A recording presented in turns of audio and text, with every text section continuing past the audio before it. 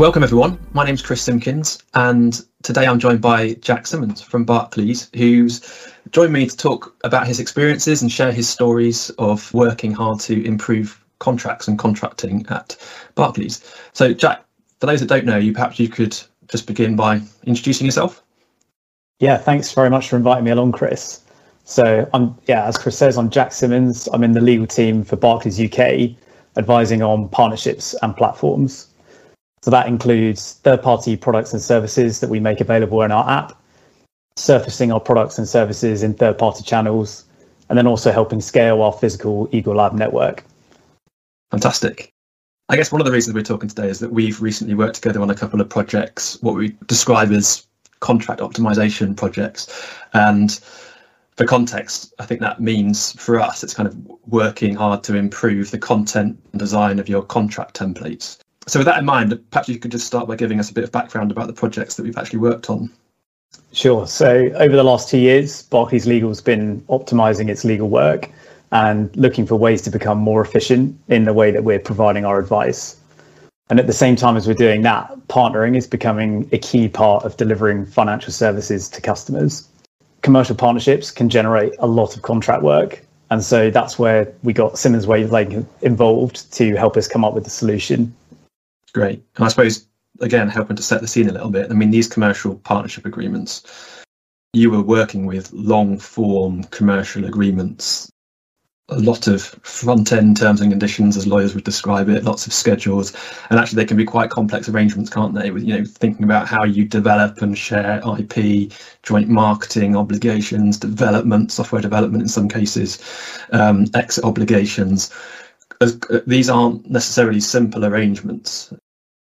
Yeah, absolutely. That's right. We were seeing these as being bespoke contracts every time we were having to get external counsel involved, just because of the sheer amount of work it was creating.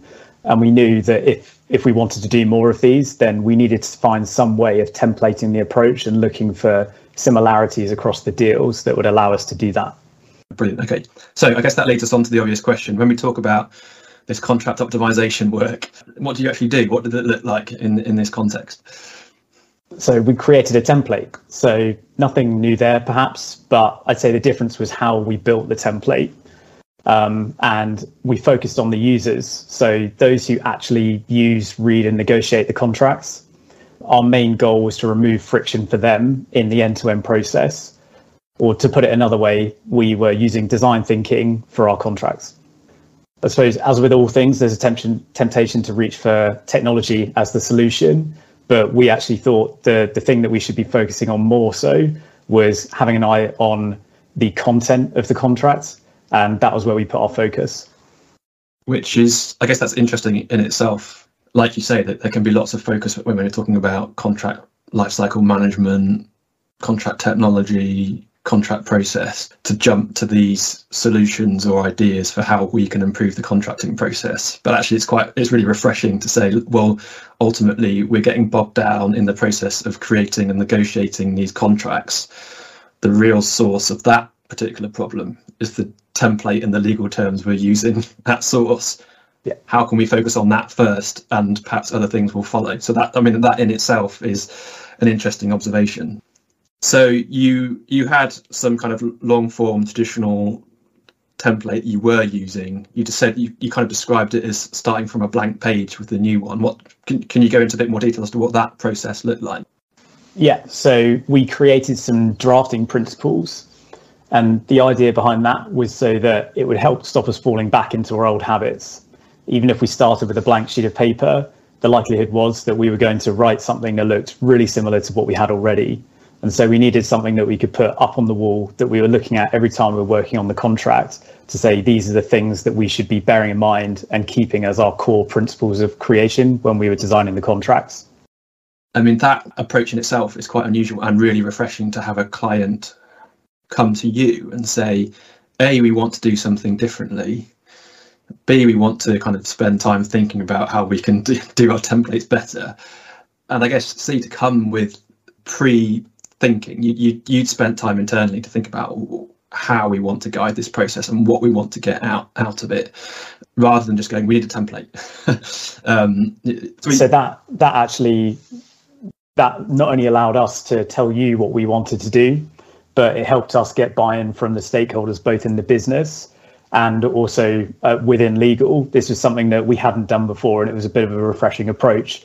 So we had to make sure that everyone understood we were doing this in a slightly different way, and that's where the principles came in. Yeah, and ultimately, it's buy-in in terms of just support for the approach, but it's also just practically getting budget, I guess. Yeah, exactly. Yeah. So we talked about these principles. What are you able to summarise them? I can. So we had 3 core principles.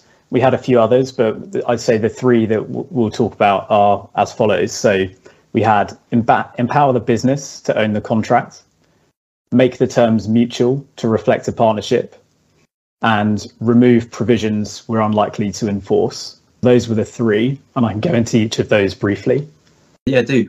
So on empower the business to own the contract, we moved 2 main things to the front of the contract. That was all key deal information. So roles and responsibilities, who is doing what and when, and who is paying who, and so on. Basic commercial information, which really the business know and can go in a front end of a contract. But we also included variable aspects of the deals, and that overlapped into some of the legal elements of the contract, which was based on our experience of what typically changes across these partnerships.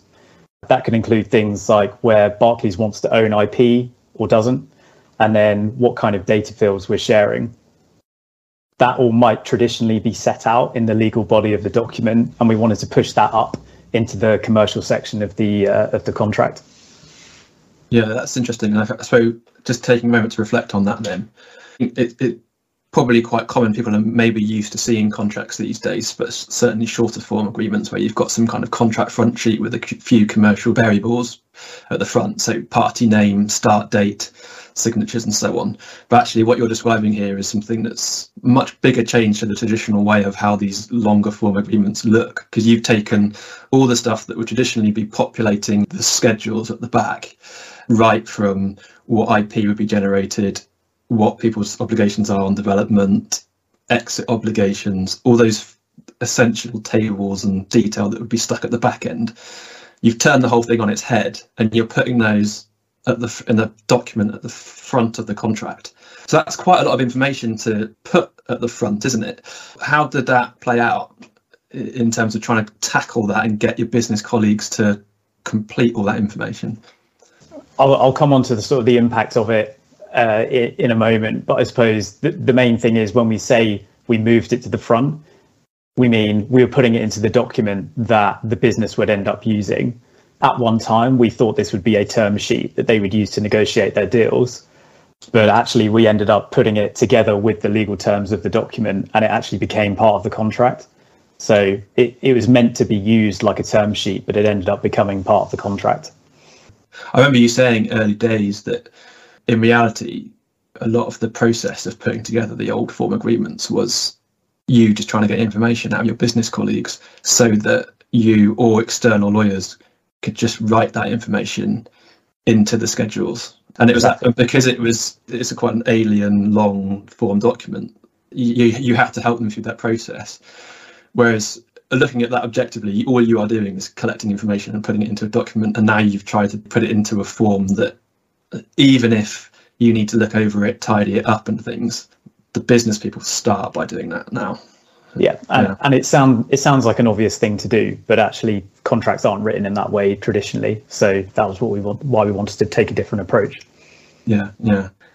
Cool. So I think the next principle you mentioned was making the 2 terms mutual, partly in this context because these are partnership agreements by their nature. You're partnering with a third party. So what did that look like in practice? I suppose the first thing to flag is that this is in the context of a partnership. And so it won't apply to every type of contract, every type of deal. But in the context of a partnership, we asked ourselves why we were asking for certain legal protections, but then not offering that ourselves to the partner in the context of a partnership. And when we thought about it, the business teams can't really afford to negotiate their deals in that way. So it seems odd that we would do that as lawyers. Yeah. Having worked with you on this, And it's, again, refreshing taking a mutual, what I would describe as a mutual by default approach. I think there was a kind of we'll make things mutual unless there's a good reason not to. And I find it interesting when you're rewriting these clauses or thinking about how you put it in, how suddenly you look at a clause very differently. When you take your standard language and make it mutual, you suddenly have a different view of how important that caveat or that bit of language that you constantly throw in. Yeah. You know, the one-sided nature of it just permeates everything, doesn't it? Until you start making it mutual. Yeah, definitely. I mean, we can't agree to that. So yeah, it focuses your mind on what it is you're asking the partner to do, and maybe even makes you empathize with them a bit around the protection you're asking for. I guess the other thing, because I know one of the things we did as well is include guidance notes in your new template. So these were things that were flagged and deliberately included and flagged as guidance notes. So they're not meant to be part of the legal terms. And that was interesting because there are some situations in the terms where it's not mutual because it's not appropriate for it to be mutual, or perhaps because you're a regulated bank, there's stuff that needs to go in there. So we deliberately took the approach of trying to include guidance notes to explain this to the reader, particularly, I guess, the partner and their legal teams, which again sounds kind of, when you describe it like that, it's like, well, it seems like an obvious thing to do, but that's not typically done, is it? When in a standard form template, to include things that are directly targeted at the other partner, to try and describe and explain to them that it is mutual, and if it's not mutual, why it's not mutual. No, so I've not seen it done, but I would say it is something that you do in fact do when you're, say, on a call. You might be explaining why you take that position, whereas actually all we're really doing is just putting that in the contract around the specific clauses, so that we don't have to have that conversation multiple times. It's just there alongside the protection that we've asked for. So that was why we did that. Yeah. Actually, that you encapsulated a lot of this process, haven't you? Because both in terms of making clauses mutual or providing guidance where they're not mutual, you're essentially just cutting through the conversations you're going to have anyway. Because if you know that you're going to make a clause mutual, why not make it mutual by default? And if you know how you'd explain it to somebody, you put it in the text within reason. That's really interesting. And I guess your last principle, just remind me of the last principle. Yeah, third one was removing provisions we're unlikely to enforce.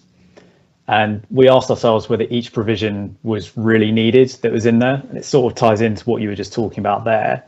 But if we weren't likely to enforce that provision, then we wanted to challenge ourselves as to why would we spend time negotiating that and then redrafting it.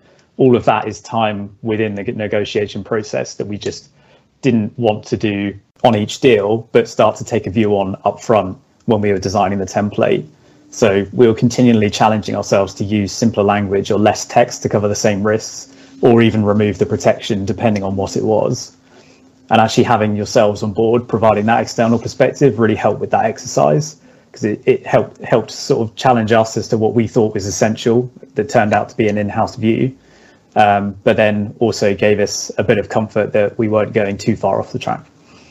Yeah, it's really hard, isn't it? I think, especially as lawyers, it's a muscle we do not regularly use to look at these things and go, let's take things out. But actually, it's a really valuable two-way conversation or three-way conversation, however many people are involved, between external advisors, in-house teams, or business colleagues, to challenge each other as to whether or not we really need it. And also, I would say it's really powerful for external advisors and lawyers to be encouraged and given license to wade into that conversation and be part of this challenging process of going, do we really need to say it? How can we cut it back?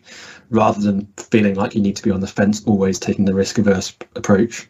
So that, I guess that's really powerful. And then it's probably the biggest thing that took unnecessary pages and pages of content and made a shorter template in the end.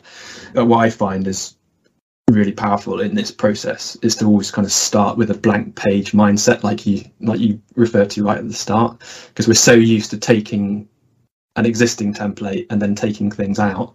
But when you do that, you're always creating an anchor effect of the kind of the assumption that you will keep things in unless there's a good reason to take it out, rather than with a blank page working out what you need to say and deciding what goes in, rather than taking things out, if that makes sense. That's exactly it. Flipping the presumption. Brilliant. So we've talked quite a lot about what you did then, and I know it's fairly early days, but what kind of impact have you seen now that you've started to use this new template for new deals? So for starters, I'd say it's something that you actually want to pick up and read. And that was really what we wanted to do, is make it so the business were able to engage with it as a document rather than thinking of it as a contract. So the user experience is just way better through use of things like clever formatting and layout. The business are far more comfortable working with the document. It's also got a friendly guidance page, which sort of ties into those notes that you were mentioning that we put throughout the contract, but it's right up front. It's the first thing that the partner sees, the first thing that the other side's legal team might see. And it first of all explains how the contract works. You want to do that work for them up front so they don't have to figure it out. But it also politely asks them to think twice before getting their red pen out, and to have a call before to discuss any of those changes. And really that's just so that we can put the message out there that we've actually really thought about this. We've tested it with some partners. We don't typically get a lot of pushback on the contract.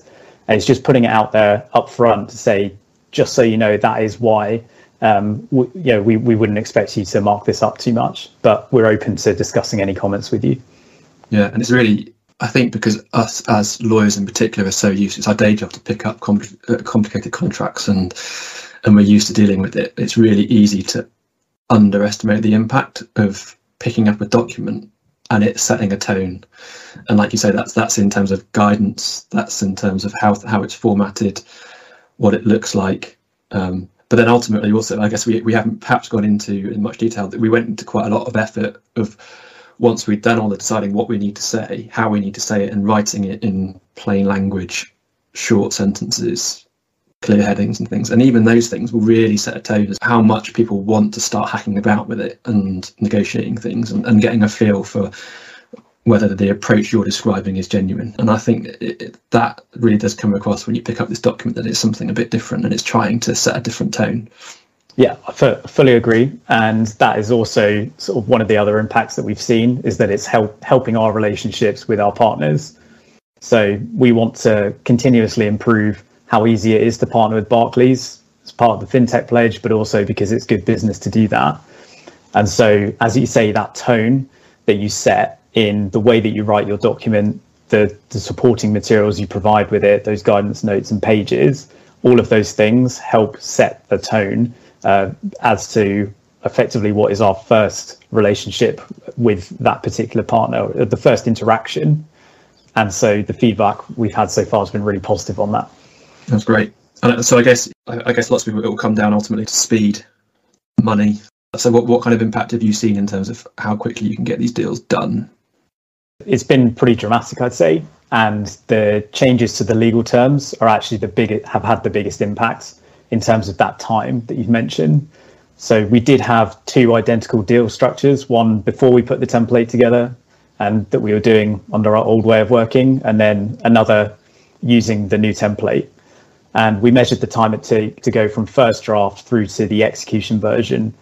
And on our first deal, pre-template, it took 9 weeks of near full-time work. As I said, we were working with external counsel. Then when we had the template, it went down to just 3.5 weeks. So under half the amount of time to get to signing. And that was with the business leading the negotiations. We were able to run it in-house from a cost perspective. So it's had a massive impact. I mean, that's quite amazing, really, when you think about it. And it's easy to focus on, that drop from, I think you said 9 weeks to 3.5 weeks in terms of time. It's not just time. There's a world of difference between it being a 9-week transaction that's almost entirely being led and run by external lawyers to a 3.5 week transaction that isn't even using external lawyers and is actually, I think, from what you've said, even using less time of the in-house team in those stages. Yeah. I mean, that is an amazing story, really, isn't it? If you multiply that over multiple transactions and over time.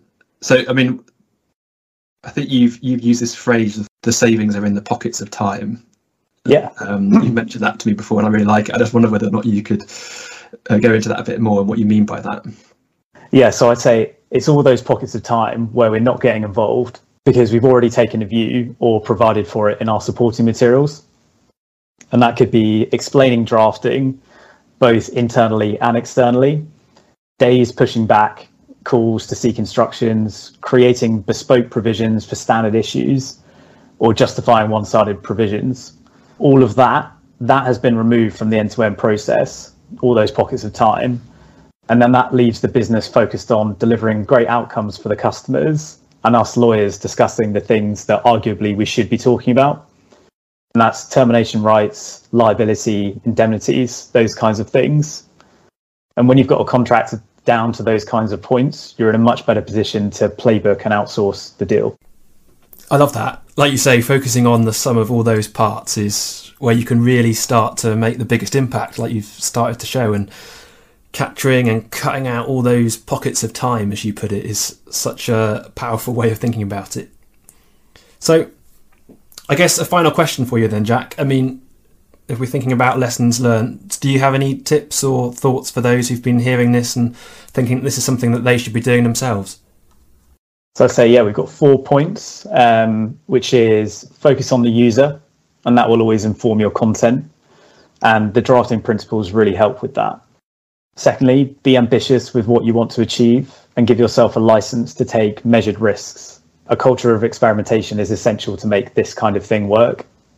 Thirdly, pilot the contract early and get some partner feedback on it. Test what partners are willing to accept first time and refine it as you go. And then finally, think of this type of contract optimization work as a long-term investment in the team. It can and should be prioritized alongside your deal flow because the time savings for the team can be massive. Wow. I mean, that's a brilliant list, and I think there's a lot of wisdom there. And it's really a great point at which to draw this conversation to a close, because like you say, I think your story shows brilliantly that there's so much value in taking the time to improve your contract templates in the way you have. I think it's probably one of, if not the most impactful things you can do to improve your whole contracting journey. And I think you and your team deserve a lot of credit for pushing the agenda and tackling the projects you have in the way that you have. And I know you've got some other projects in the pipeline, so I look forward to hearing about those in future as well. So thanks for today, Jack. That's been brilliant. Great. Thanks very much, Chris.